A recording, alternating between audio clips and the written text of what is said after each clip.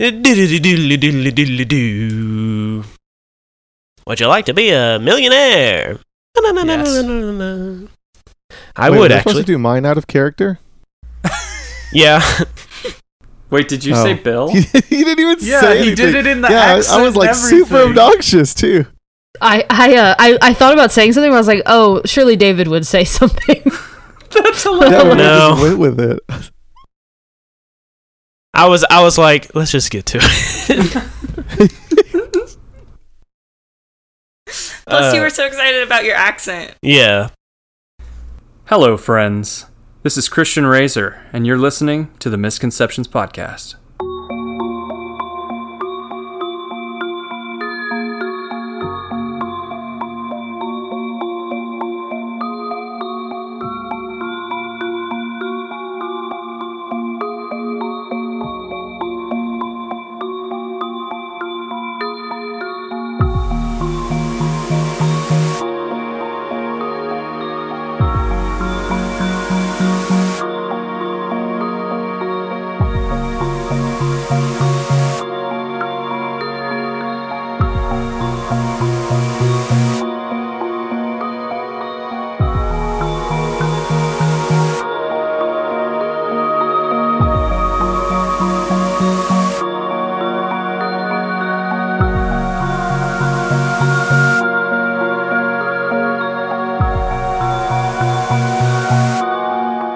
The episode opens up in that alley with the stone well and the trash, and all of a sudden we see mist start to billow up over the edges of the stone well faster and faster, and we hear this rushing wind, and like Old Faithful out at whatever national park it is part of, we see a gust of wind and mist and people shoot out of the stone well and plop like so many raindrops all across the alleyway.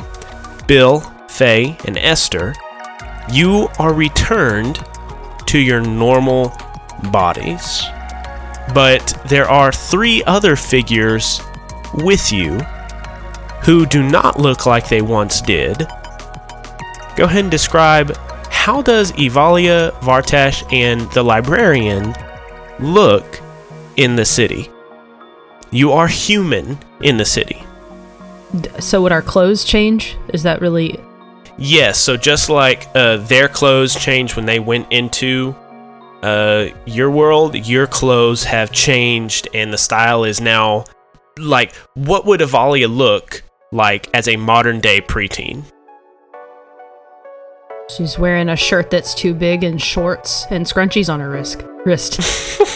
I don't know. That's a joke. I don't mean that. I was about to say, that doesn't sound like Evalia's style, but okay. She's a Visco girl. No. So she's now wearing blue jeans with rips in the knees, a set of boots, but they're like, they kind of still look like her other boots, except that they're like, they've got zippers on them and stuff, you know. She's wearing a acid wash denim vest over a t-shirt that has some sort of logo on it. I don't know.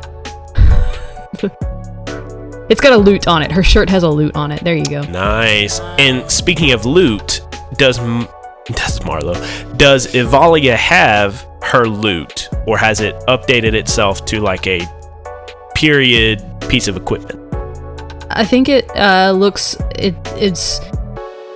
instead of it being a lute, it's now a mandolin.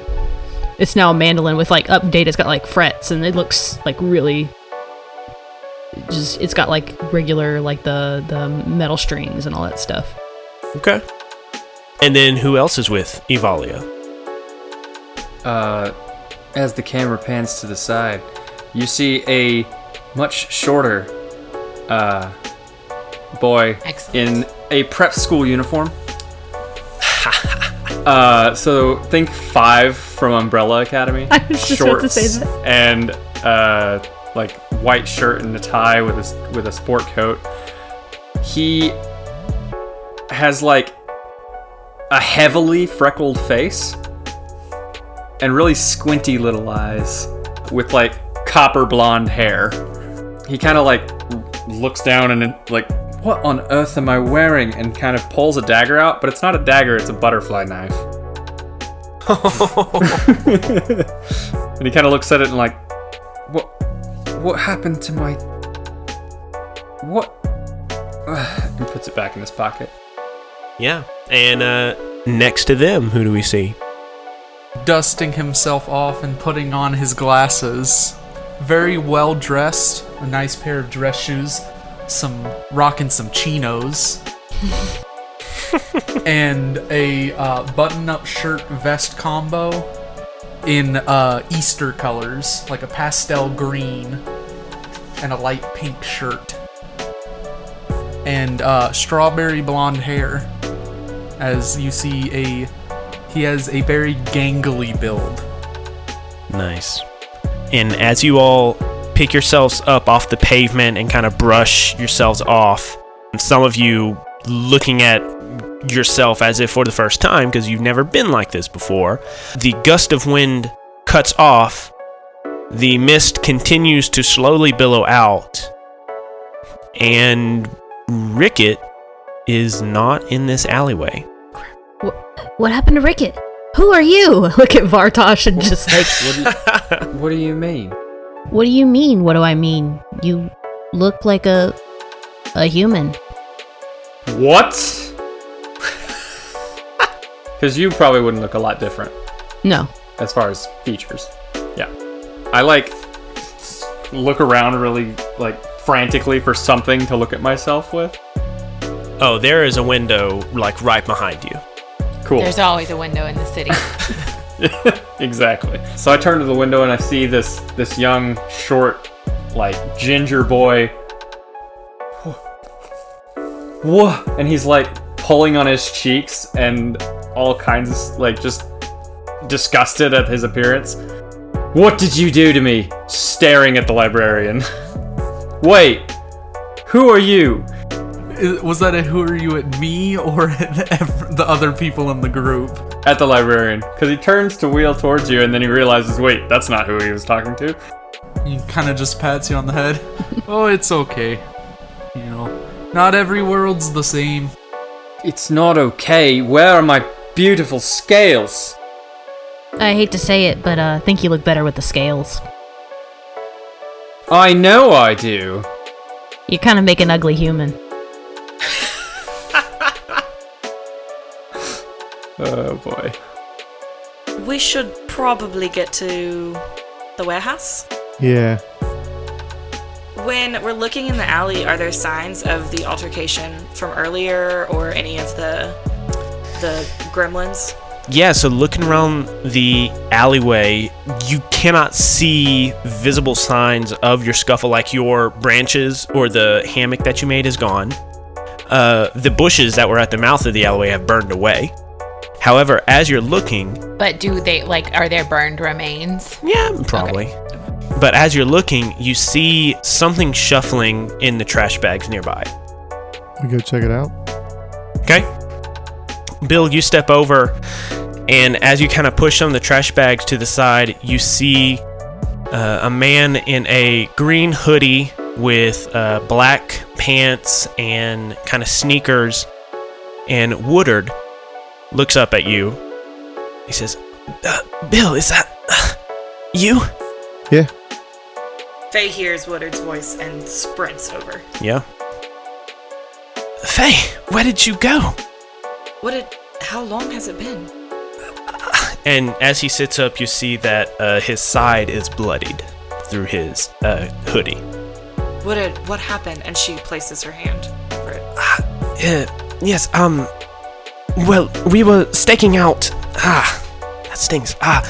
We were staking out, that councilman, and Mohammed was quite adamant that we get here to give you some support, and when we did, we, found some ne'er-do-wells, shall we say, and, well, I think we got into more than we bargained for, and they lashed some ropes around Mohammed and dragged him away, and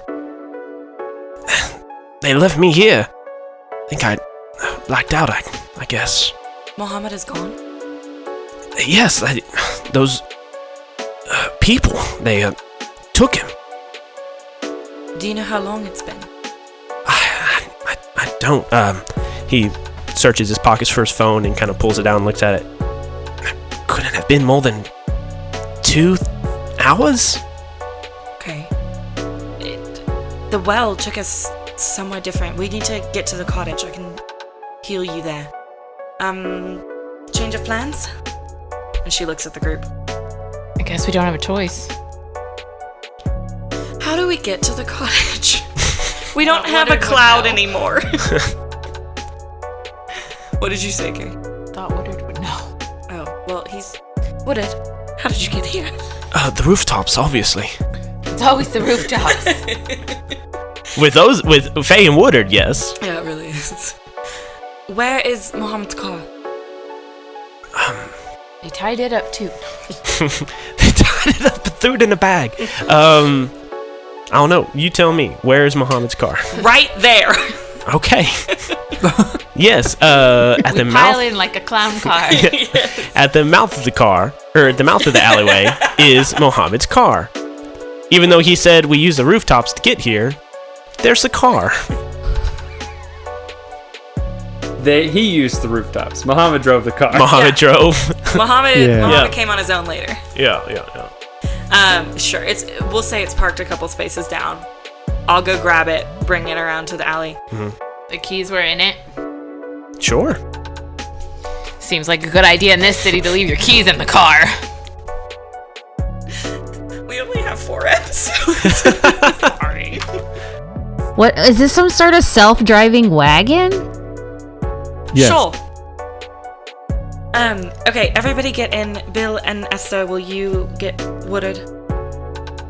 Woodard, come on. All right, come here.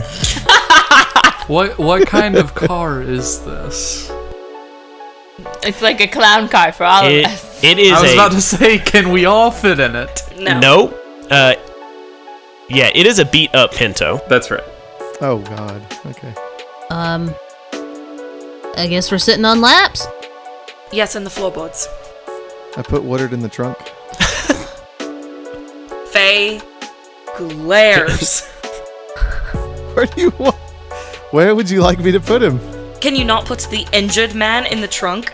I figured he could lay out, but okay. We'll put him in the front seat. Yes. Clearly. Just hold him in your lap. Oh. Okay.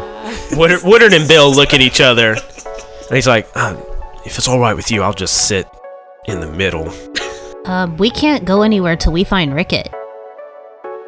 He's obviously not here. I'm sure he's fine. And even if he's not, I don't think he made it through. Well, I know that guy's injured, and I'm sure it's pretty dire. And I remember that's your husband, because I remember I saw him shirtless in your phone. But the point to what I'm trying to say is, we leave Rickett behind. He could have fallen into some other world, or he could be someplace else and hurt and scared. well, he's not here, and I don't know how we're supposed to find him. I think we can assume that he's hurt and afraid. I think he's kind of always hurt and afraid. I know that's not helpful, but She has a point. I kind of like her. For a human. Alright. That's enough out of you. In the trunk, little child.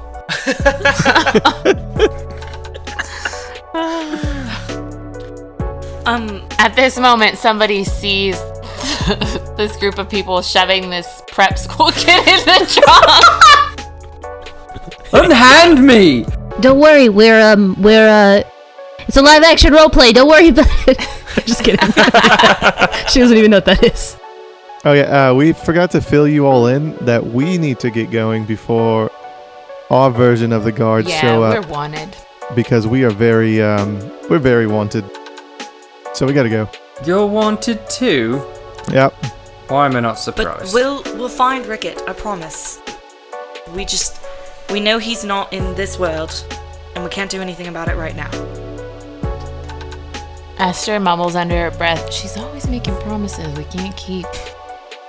Flashback to the episode titled The Promises We Make. Ooh. Vortosh whispers to Avalia, "You know, we'll make better time without him anyways." Yeah, but he's just like a little kid. I don't know. I guess we go because we don't know where he is, and I guess nobody's gonna go back through that hole in the well with me to find him. I don't even know if we can go back through there. I look at the librarian. I mean, there's only one way to find out on that one. You want to jump on in?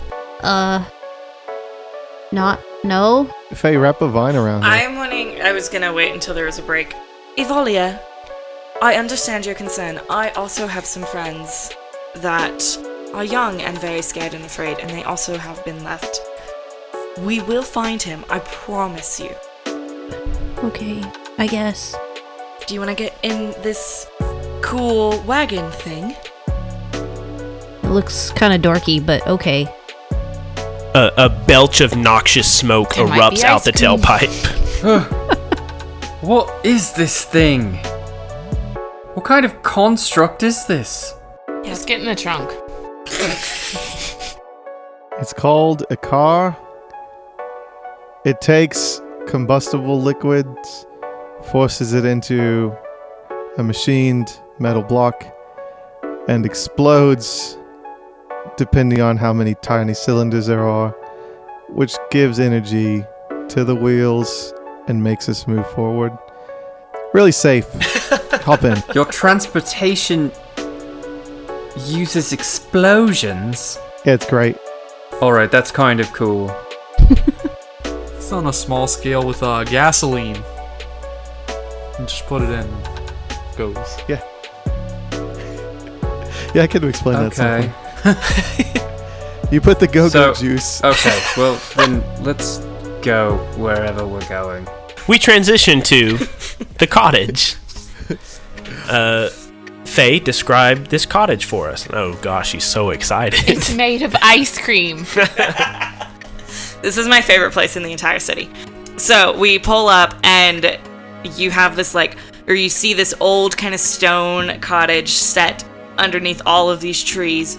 And when you first pull up, from the looks of it, it looks like it is completely abandoned. And that no one could live in there. The plants are overgrown and you can hardly see it. You wouldn't be able to see it from the sky.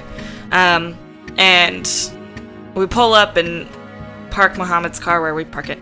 And then as we all get out and Faye helps Woodard, Faye kind of takes a moment, stands back, looks at the cottage, and you all see all of the plants covering the cottage start lifting and taking themselves kind of off of the stone and filling the forest back up around it. And then you see a clear pathway to a front door that is, now you can tell, very obviously a lived-in cottage and not abandoned. Awesome. And y'all walk inside. Into the living room, where there is a fireplace.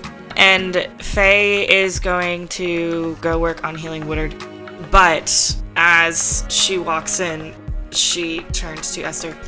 Esther, you had a good idea back there. I know you mumbled it under your breath about the ice cream, but I do have ice cream in my freezer if you will get it for the children. And she smiles. When you say, I'm not serving the ice cream. Please.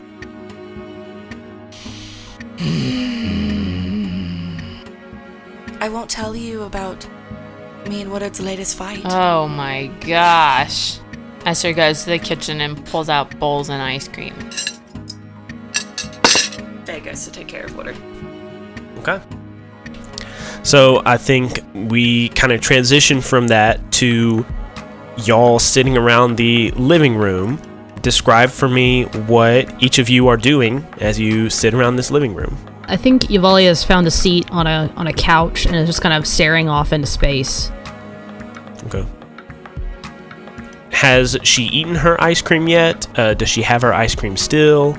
Oh yeah, ice cream. She has the bowl is sitting in her lap and the spoon is in her hand, and she's taken a few bites, but it's very slow and starting to melt.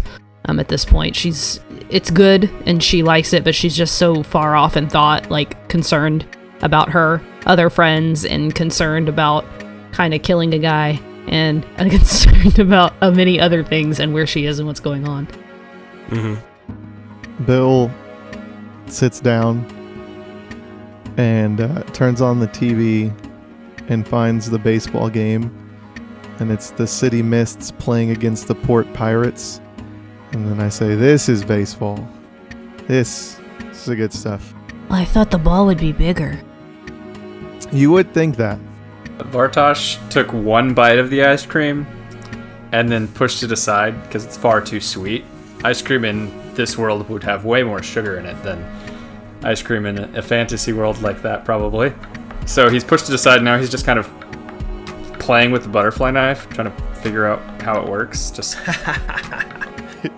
swinging it around. Esther's, she's grabbed like the first aid kit or whatever, and she's like, just a second, what injuries does she have right now? She shot, right? When you came back through the portal, you did not have your injuries anymore. Oh, okay. Well, she's probably still scuffed up, so she's just doing like the usual like patch-ups of all the things. Yeah. Nothing like too intense, not trying anything mechanically, just Yeah. doing what I do in my free time, which is bandage myself up. It's fine. Is there a bookshelf? Absolutely. There's always a bookshelf in the city. Excellent. I grabbed a random book. I'm sitting next to the fireplace. And where are Faye and Woodard in this scene? I mean, you're all together. So where are y'all at? Okay, sorry. I just... Bow, tickle, bow, wow. I do not want you to describe any sexual encounters. No, I will Where are you definitely at? not. I just really had to hold back the joke. Uh-oh, helping her lay down.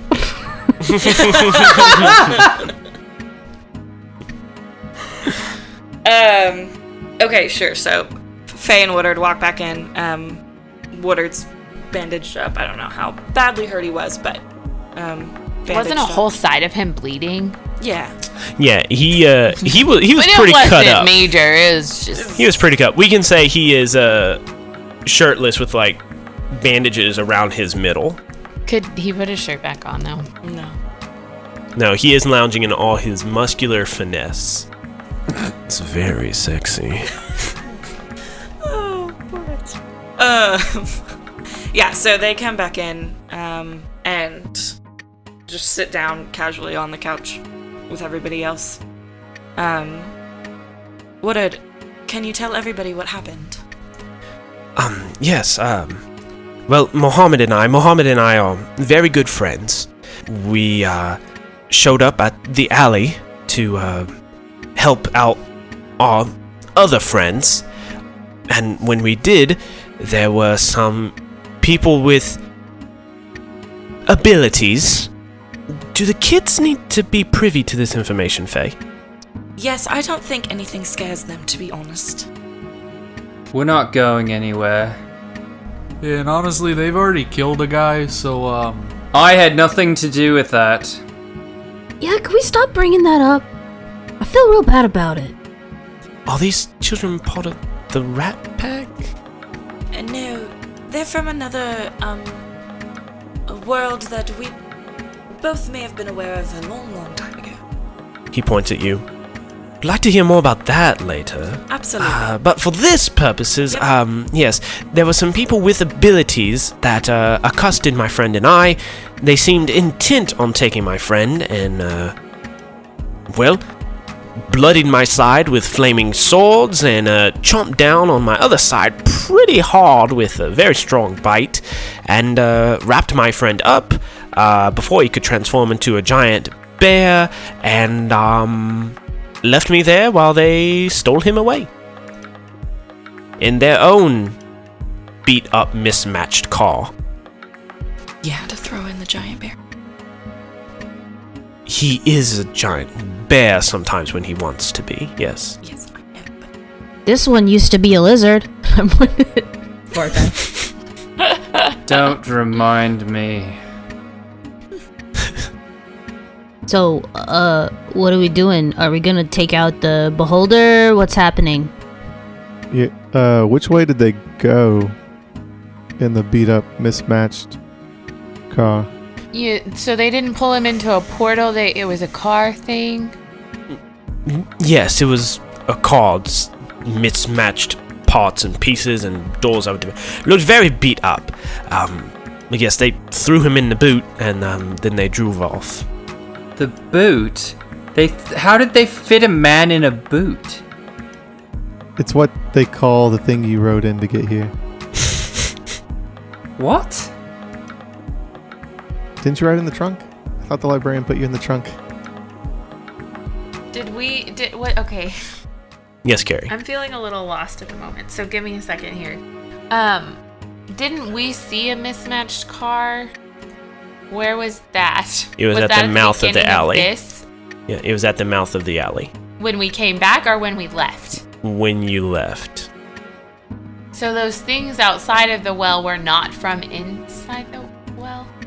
Maybe they met with people who were here, who picked them up. So the small things got sucked into the well with you guys, and the bigger ones did not. The big ones took him to the car, the clown car, because they had big shoes. Yeah. And, remember Bill overheard, I didn't know about the car. Thank you for bringing that up. Bill overheard them saying that they were gonna meet up with the big guy or whatever. That we didn't hear that. Oh, we didn't. Did I hear that? You did. Oh, yeah. That was right before you got blasted by air into the air. So much has happened. Yes. Yeah, sure. So Bill tells you that when he was spying on those people in the alleyway, they were talking about meeting up with somebody. And the little short people that you now all know were grungs were coming through the portal to meet with these people that stole Mohammed. So when they took Mohammed, did they say anything? Did they give any indication of why they were taking him or where they were taking him or anything like that? I don't know, Esther. I was a little preoccupied with the sword wounds in my side and the loss of blood. Lightweight. Sorry, come again. I'd rather not. All right, does Muhammad have a cell phone on him? Did he have his cell phone on him? Oh, that's a good idea. Do you have a comms with him? No, we do not have a comms, but... Does he share his location with you? Yes, he wanted... Yes, it's a long thing. He finally got me to do it. Anyways, yes. Long story short, I do have Muhammad's location on my phone. It seems like a good place to start. Yes, well, the GM thought you would do a little more investigating, so he didn't bring it up at first. We were investigating by asking these questions. True. Look, I'm sorry. I know your friend is important to you. We've also got friends that are important to us. Well, at least to me, maybe not to him, but they are to me. And on top of that, we've just been looking for our lost dads. We've been pulled into this big mystery. I'm not really here for it. I am just trying to find my father. And all of this is some sort of weird quest that I didn't want to go on. So can we take care of what the situation is? Where do we go? What do we do? You're the grown-ups. You should know. Well, we were actually just getting to that. She obviously hasn't been around grown-ups very much. One day you'll understand. You'll understand that we understand nothing. Grown-ups know nothing. There's your lesson, kids. So, can we look at the phone? You can. Woodard pulls out his phone, goes to the Find My Pals app, and, locates Muhammad. It looks like he is a little outside of the city limits, a little north of town. Just his little Bitmoji from Snapchat. Yeah. Yes. Well, should we head that way? Evolia, I think this might... I think this is the big eye guy with the tentacles. It definitely has something to do with that. Okay, you say so. Which would help us get you back to your world and Ricket. Yes, let's just go. I would love to get back home. Faye looks at their melted ice cream bowls sadly. Before leaving. What time of day is it? It is still evening.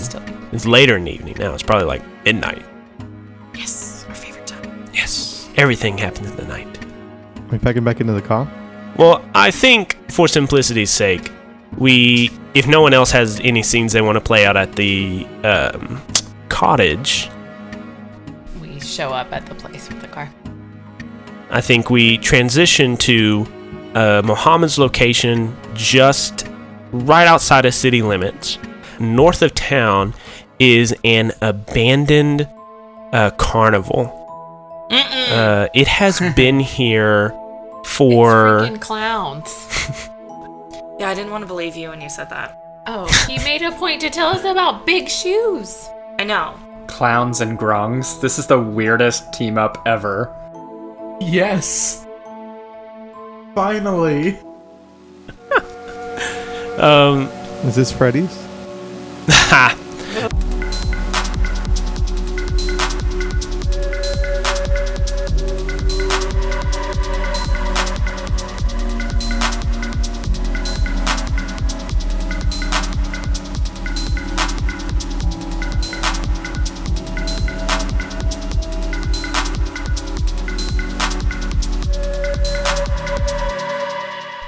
Hello friends and welcome to episode 3 of the Misconceptions Cross Sins of the Father crossover series. I'm your host, David White, and welcome to the third of 4 episodes in this crossover series. This will be the last episode that releases on the Misconceptions feed, and the 4th and final episode of this crossover series will drop on the Sins of the Father feed. I hope that you have enjoyed listening to this crossover series. Jackson and I had a lot of fun planning it out, as much as planning as we did. We just got together and brainstormed a little bit. Let's get to some show notes really quick. As you know, we are trying to get to $500 a month on our Patreon. At this level, we are going to be able to pay Marlo and Tessa and myself for the episodes that we edit. Our editors put in a ton of work to make sure these episodes are ready to go every 2 weeks that they come out. And I'll tell you right now, Marlo has been doing a whole lot of work throughout the month of March, getting each episode ready to go every week. Marlo deserves to be paid for her hard work.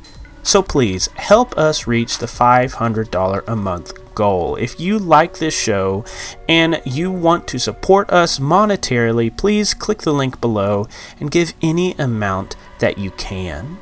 And throughout the month of March, don't forget that we are running a pre-order on a poster that was designed by Arthur Tien, the legendary artist from Monster Prom. A great game with some great art, and Arthur Tien did the art of all of the Misconceptions crew and all of the Sins of the Father kids, along with Mohammed and Woodard and the librarian and a baddie in the background to commemorate this crossover episode.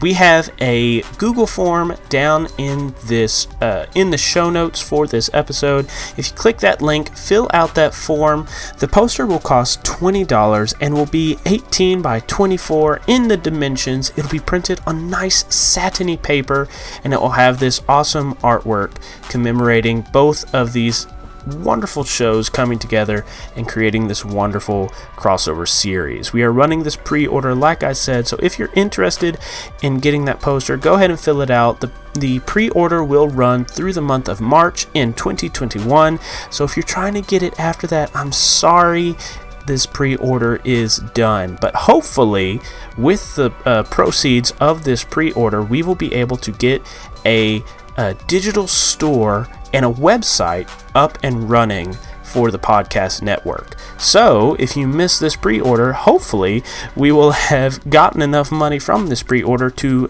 create a website where you could go and buy this poster for yourself, along with some other cool merch that will be determined later.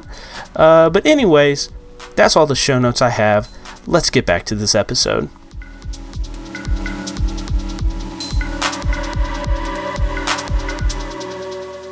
Yeah, so you transition to this old abandoned carnival. It has been here for years.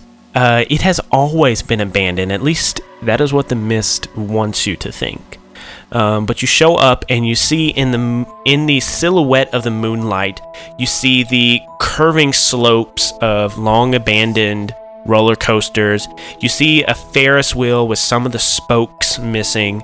You see a huge fun house with a huge ceramic clown head, but like some of the teeth are missing.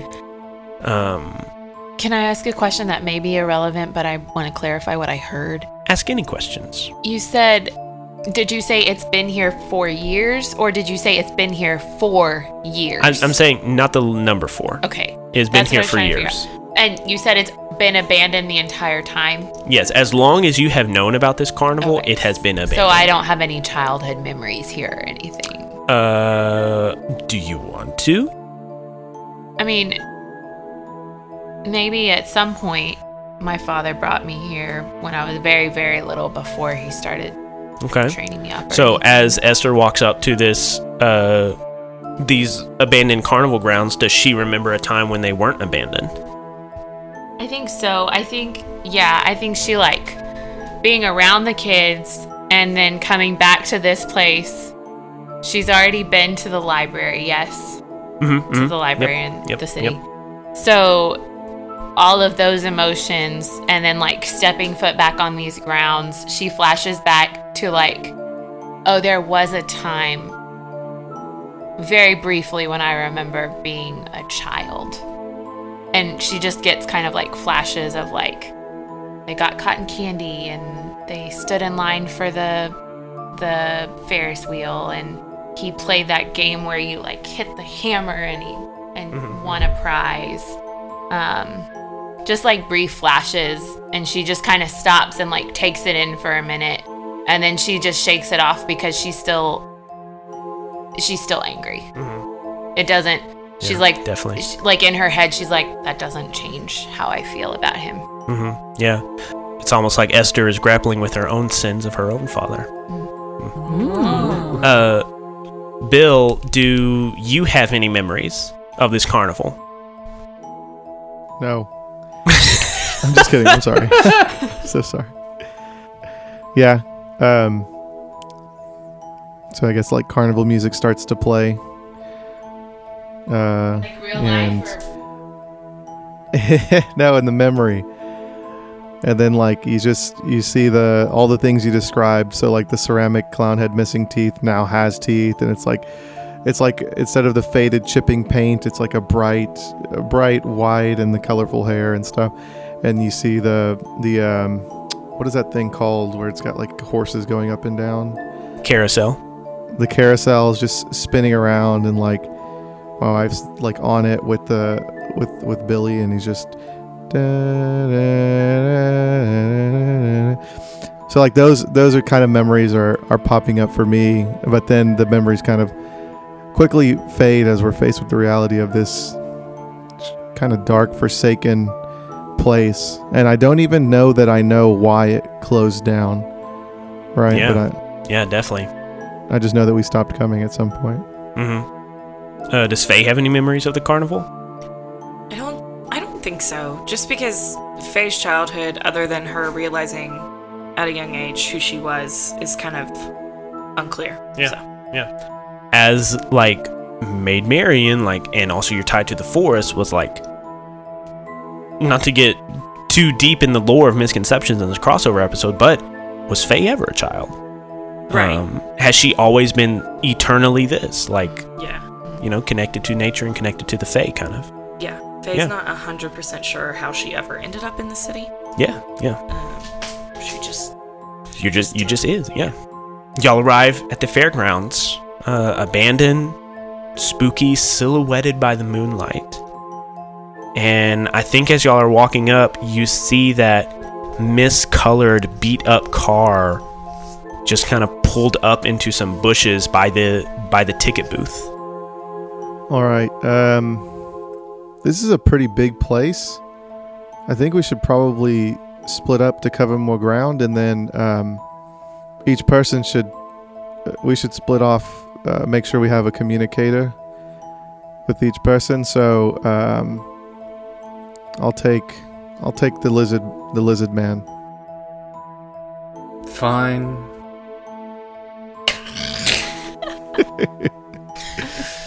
That sounds like a great idea.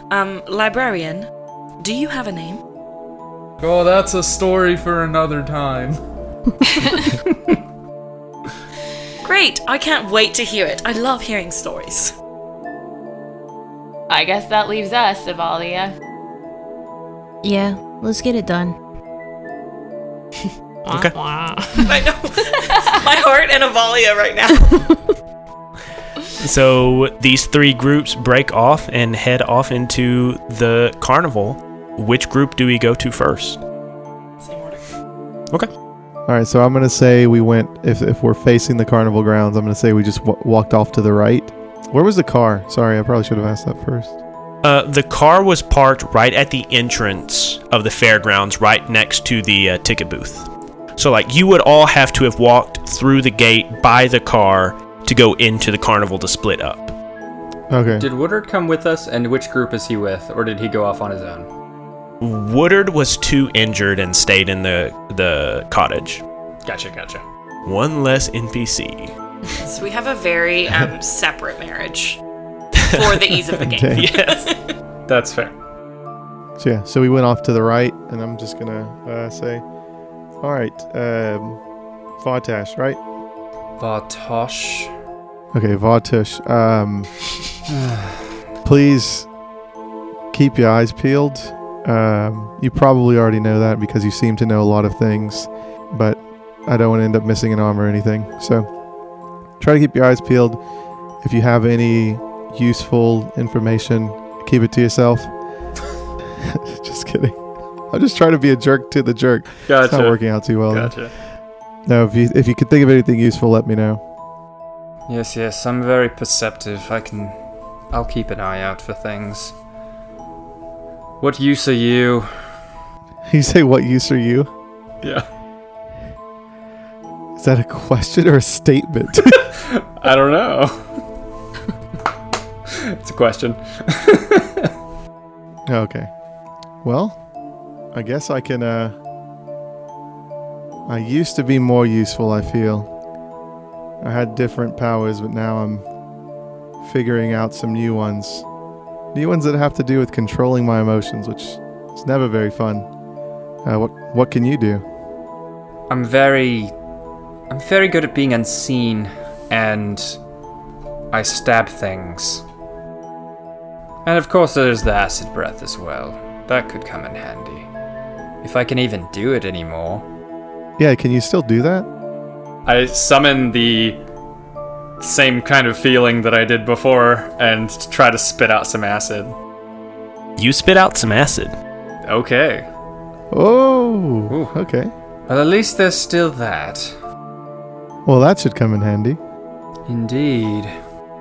Bill and Vartash, would you say that you shared an important, tender, or emotional moment together? No. No, but I don't think that they would have. Okay, that is fair.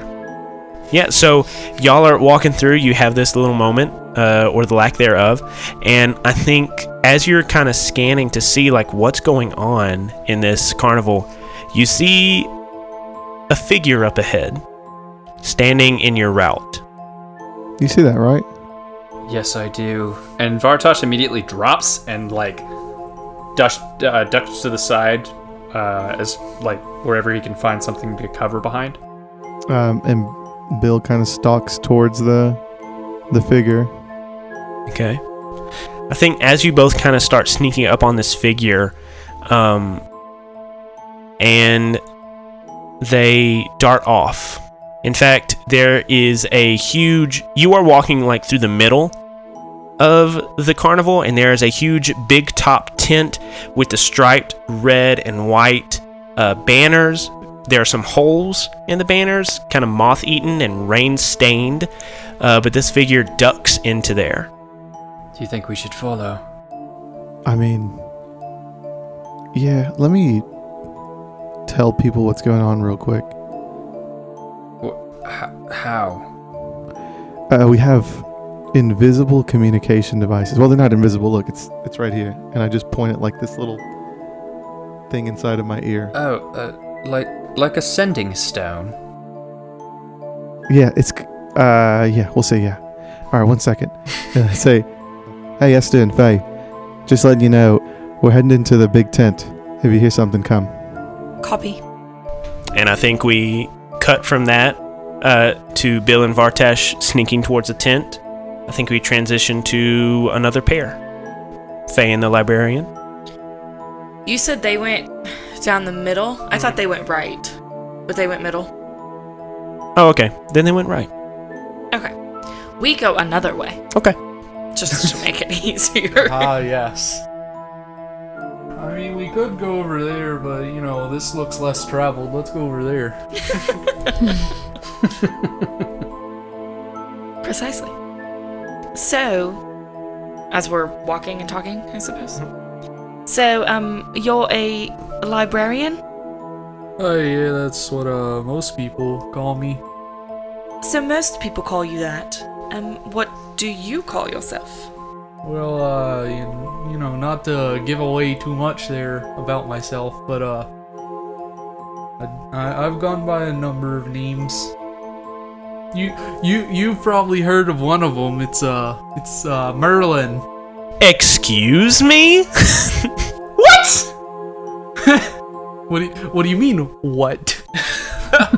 No, I'm gonna step back. Yes. David just had a visceral reaction to this reveal. Yes. Uh-huh. I mean, I've dropped little hints. He knew the city when you showed him a picture. He knew what a car was. Marlo is still, doing the, fast blink. Okay. Oh, sure, yes. I mean, not personally, but I have heard of Merlin, and, I believe the Merlin show wasn't too bad that I saw on TV. I mean, you know, it was okay. It didn't get a lot of it right, but that's fine. You know, artistic interpretations. Well, if only they had had you here to give them some direction. You know, I had to get back to the other world. It's fine. So, you frequent between worlds? Well, I do like to chronicle most of what happens, so, you know, it's just one of the things I do. So you know that I can't leave the city? I mean, I'm sure there's a way around that. It just hasn't been discovered yet. There's still hope out there for you. I appreciate you attempting to be encouraging. I feel that you know the way out, but I also feel that you will not tell me. I mean, you know what they say, the journey's just as important as the end. Yes, and we both know that's insane. So, you know, come here often. It's a little spooky.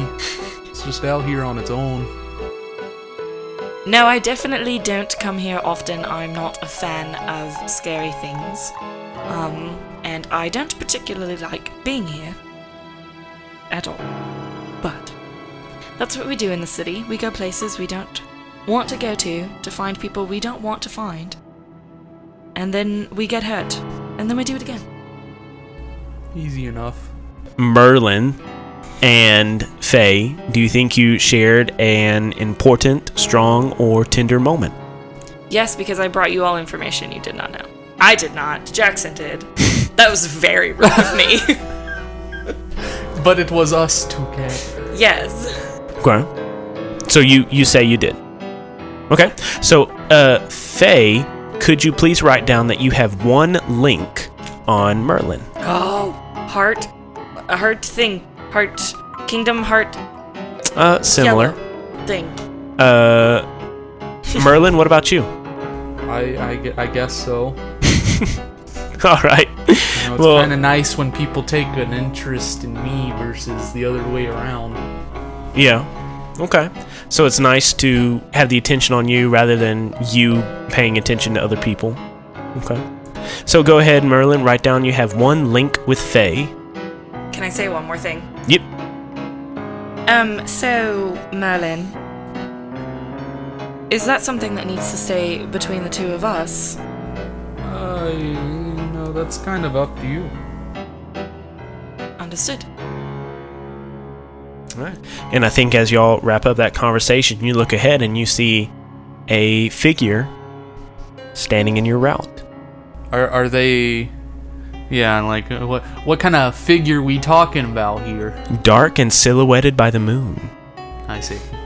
Faye starts walking slower and like gently putting her feet. I imagine they're like either pebbles or kind of like gravel. Oh yeah. So it's like packed earth. Okay. So she's like trying to step very gingerly, but get close enough to see. Okay. Merlin, what are you doing? Yeah, I guess I would like to figure out who it is that's standing over there. Okay.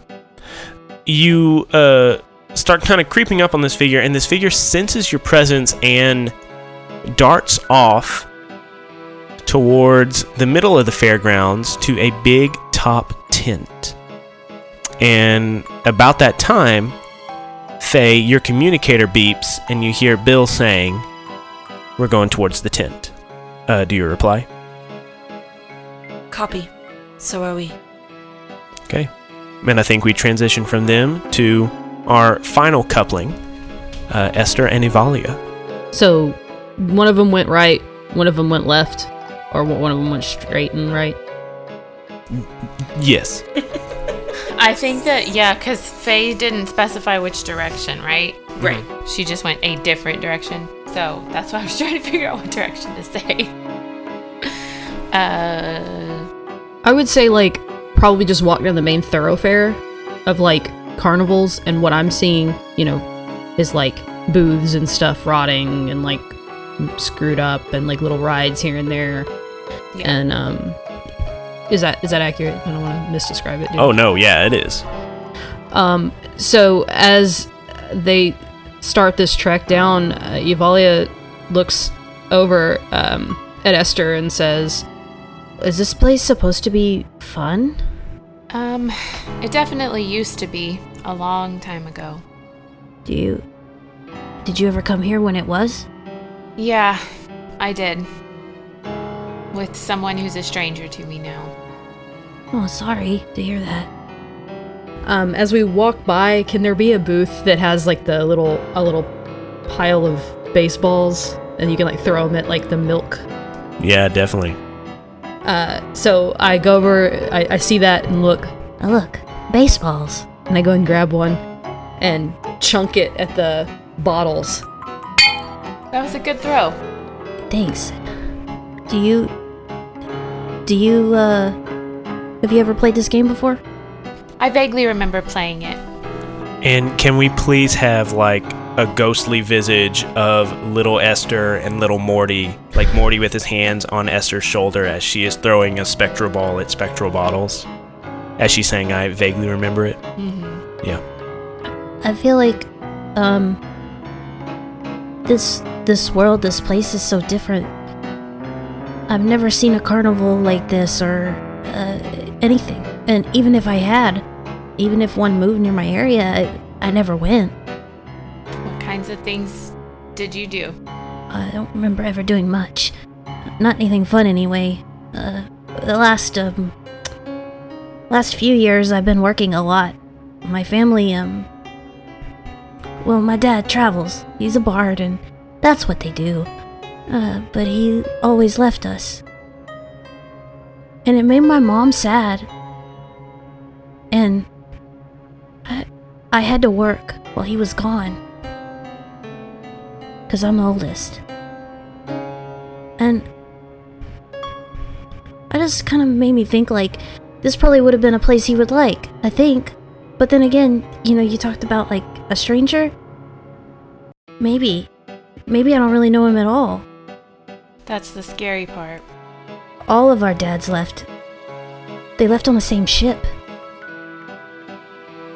And none of us know why or where they went, or why they were going there. And I just want my dad back. Dads are complicated, and you just have to be careful that you don't make them out to be something greater than they actually are. Yeah. I realized recently that my dad made a lot of mistakes. And the inn that I work at, it's not exactly the safest place, Lots of travelers come through, and I just can't imagine if I had a kid like me that I would send him to someplace like that to work. And why would I leave my family if I had one? Why even have a family if you're not gonna stay with them? And then you just leave and don't tell anyone where you're going and you don't ever come back? I gotta find my dad because I have a bone to pick with him. I get that. I grew up in a bar. Oh wow. We're a lot alike, aren't we? We really are. Is your dad around? Still? No, he's not. Can't even pick my bones with him. Well, maybe someday you'll see him again. And maybe you can. Maybe so. Esther smiles down at her. Valia gives her a grin and throws another baseball. And I think as the baseball hits these bottles and sends them clattering to the ground, We officially draw attention to ourselves. yeah, no, you look and you see, like, behind the booth, there are, like, all these plushed animals, and you see one of the faces blinks. Negative, Ghost Rider. When you say it blink, like the eyes blink, or like it flash it, like... No, the eyes blink. Is it a Furby? It is not a Furby, although if I wanted to freak you out, I would make it a Furby. I was just talking about that this week. No, it is a very frog-like face that blinks. Is a what? A frog-like face that blinks. Oh, that's not good. I'm gonna fling a baseball at it. Excellent. I approve this message. You know what? Why don't you go toe-to-toe against this frog face? Okay. So take 2d6, and do you have anything you could add to this roll? Protective? Look out for my friends? Is Sure. Esther my friend? Is Esther your friend? I think yes. Yeah, I think now. Definitely now. Okay. Yeah. So protective and look out for my friends. 7. A 7. Okay. So on a 7, you get to choose one of these things. You achieve your goal. You give them a status, and status is like how you track damage in the system. Or you block, dodge, or counter their best attempts to get you back. So which one of those options do you choose? Do you achieve your goal by taking something they have? Or do you give them a status? Or do you block, dodge, or counter their best attempts? I think since they haven't attacked or anything yet, I think it's gonna do as intended, just to hit it, right? Okay. Avalia chunks this, and it hits this grung right in the forehead, and it lets out a croak. And then it, like, tumbles down to the ground with, like, if this was an anime, it would have, like, little circles in its eyes. And as the grung falls on the ground, you look up and you see a figure standing not too far away, silhouetted by the moonlight. What do we do? Esther pulls out her gun and kind of like pushes Avalia behind her. Okay. Does the figure move towards us, or is it facing? Can we tell if it's facing us? It's You just can't a really tell silhouette. if it's facing you. But does it react when I pull my gun out and point it? Yes, the figure darts off quickly out of view. I want to pop off a shot. Okay. I Go almost ahead regret and, this, but Why don't you roll a go toe-to-toe? I'm gonna use my cold cut whatever. My Rusted, gun. trusted Colt Blah, Cobra. blah, blah, blah. I'm going to use my gun. Yee. Can I use my react before it happens to shoot before it runs off? You sure may. 10. 10. So you hit him. As you hit him, you hear another gunshot. As this figure levels a rifle at you and fires, and you take a gunshot wound 3 status. Yeah, I already have that one. Again. Now, Missing that. So. what are you hitting him with? You have a 10 plus, so you get to choose 2. You can achieve your goal to take what they hold, get them good, which is give them a status, or block, dodge, or counter their best attempts to hit you back. But I can't use the block for the shot that already hit No, me. that is a custom move he has. Okay. I guess I'm gonna get him good. Okay, so you're going to give him a status of Gunshot wound. 2. Did you have 2? Okay. Yeah. And you have one more option. If you want to achieve your goal, and your goal was like stop him from running, you could choose achieve your goal. Well, okay. Yeah. Okay. Or if you want to protect yourself, he doesn't get to shoot you back. I mean, he's already shot. Yes. So. But he can shoot again if you don't take that option. Okay, well then I guess I'll take that option so he doesn't shoot me again. Okay. So you pop off a shot as he runs, and you get hit in the shoulder with his shot as he runs. You hear him load the rifle again and take a shot at you. How do you dodge out of the way? I want to I was gonna say we were gonna jump over the booth, Okay. but the demon frog is back there, so He is brained with the baseball. He's not getting back up. Okay. I'm gonna dive behind the booth. The booth. Am I able to grab Avalia with me? You sure are. Okay. Yeah, so you grab Avalia and pull her over to the other side as you roll across, right as his bullet lodges itself in the wood on the other side of the booth. And he runs off towards a big tent in the middle of the fair. And right about that time, your comm goes off, and you hear Bill say he's going towards the tent. You hear Faye respond, copy that, we're going in. Esther and Avalia, do you think you shared a strong, tender, or emotional moment? Yes. Yes. Please take a link on each other. Hey girl, let me link up. Link up with you. What do y'all do? We're gonna follow that guy, right? Yeah. We don't really have a choice. Sounds like everybody else is headed to the tent. Okay. So you all meet up at the tent, the big top tent, all entering through your different entrances. But you walk past the bleachers into this large circus ring, long abandoned, with starlight and moonlight poking through the numerous holes in the canvas, illuminating this dark, abandoned area. And around the ring, you see 3 figures. In sync, they take off their hoodies, and Bill and Vartosh, the person you see in front of you, is this lithe, beautiful woman in this gymnast outfit, with long, curling red hair trailing down her back. But on her jaw, or where her jaw should be, is this huge, massive metal claptrap that goes up over her nose, obscuring most of her face. Faye and Merlin, that's weird to say, the person in front of you has this flamboyant flame-themed outfit. And as you walk in, they take 2 scimitars from their hips and strike them together. And as they strike them together, they ignite. And he's just holding these fiery scimitars out towards you. And in front of Esther and Avalia, you see a man dressed up in Western apparel, very similar to how the people at the Golden Flamingo Casino used to dress.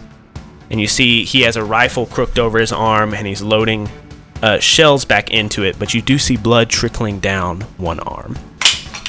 But probably even more noticeable than all of that is at the middle of the ring is a fortune teller's table with a crystal ball, some tarot cards laid out. Sitting at the table is a 30-ish year old woman with a veil kind of up over her head and down over her eyes. And she is laying out cards slowly. Without looking up to any of you, she speaks. Welcome to this land of forgotten relics and discarded people. You must realize that even though you are here, you stand no chance of preventing what has already started. And as she lays down a final tarot card, you suddenly see illuminated above you a floating sphere of opaque energy. And in that sphere is Mohammed, unconscious and tied up, kind of slumped against the curvature of the sphere. And as the fortune teller picks all the cards back up and starts to shuffle them, she says, "For you see, the veil between worlds is thinnest, and my patron has promised me that I will never be forgotten again, if I can but release him." And as she finishes shuffling her cards, the whole auditorium shakes. The air around you, like somebody tearing a sheet of paper in half, fractures. And some of you land on one side of the fracture, some of you land on the other side of the fracture. And as you look across the space between worlds, you see the other members of your party, one in one world, one in the other. And you see Mohammed suspended in one of these orbs back in the carnival tent. And Jackson, what do they see on the other side of this tear? Where is your big bad? Where is my big bad? Let's tie everything together. Do it! So it's half carnival, and then the other half seems to be some kind of decrepit, torn down ruins of what seemed to be a castle. In the sky itself are shades of purple and pink and pastel as you see a circle of chanting hooded figures about child size performing a ritual as you watch as Ricket's unconscious body floats up into the air and is then encompassed in a similar sphere of energy. And there's energy coming off of these spheres that goes into the veil between worlds like disconnected eye stalks that flow back into the veil and connect to a head without a body, with a singular eye and a mouth full of grinning teeth. And as one eye looks to one side of the rift and views you, and looks at the other side of the rift and views you there, his other eye stalks moving back and forth with not pupils in the eye stalks, but people from other realities. And as he regards his eye stalks in these numerous multitude of realities, he lets out a laugh that is drowned out behind the fabric of realities. And you know that this is a point where you have to do something. End of episode. Boom. Whew. This is so cool. Thanks for listening to this week's episode of the Misconceptions Cross Sins of the Father crossover episode. We will be back with our next and final episode of this crossover series on March 22nd over on the Sins of the Father feed. If you have social media, we do have a Facebook and a Twitter if you would like to follow us on those. We also have an email, misconceptionspod@gmail.com, if you would like to contact us that way. We also have a Discord where we chat with fans of the show, and we would love it if you would join our Discord and chat with us. There is a link to our Discord in the show notes below. This show is made possible by the generous monthly donations of our patrons on Patreon. If you would like to join that elite group of backers and help us out monetarily, please click the link below. City of Mist is an RPG created by Son of Oak. You can find more of their products at sonofoak.com. The Misconceptions theme music was composed by Aaron Wharton. You can find more of his music at aaronwharton.net. Misconceptions is a product of the Misconceptions Podcast Network. That's it for this week. Jackson will see you on the Sins of the Father feed for the 4th and final episode of this crossover series. I hope that you have a good one, and keep it nerdy, y'all.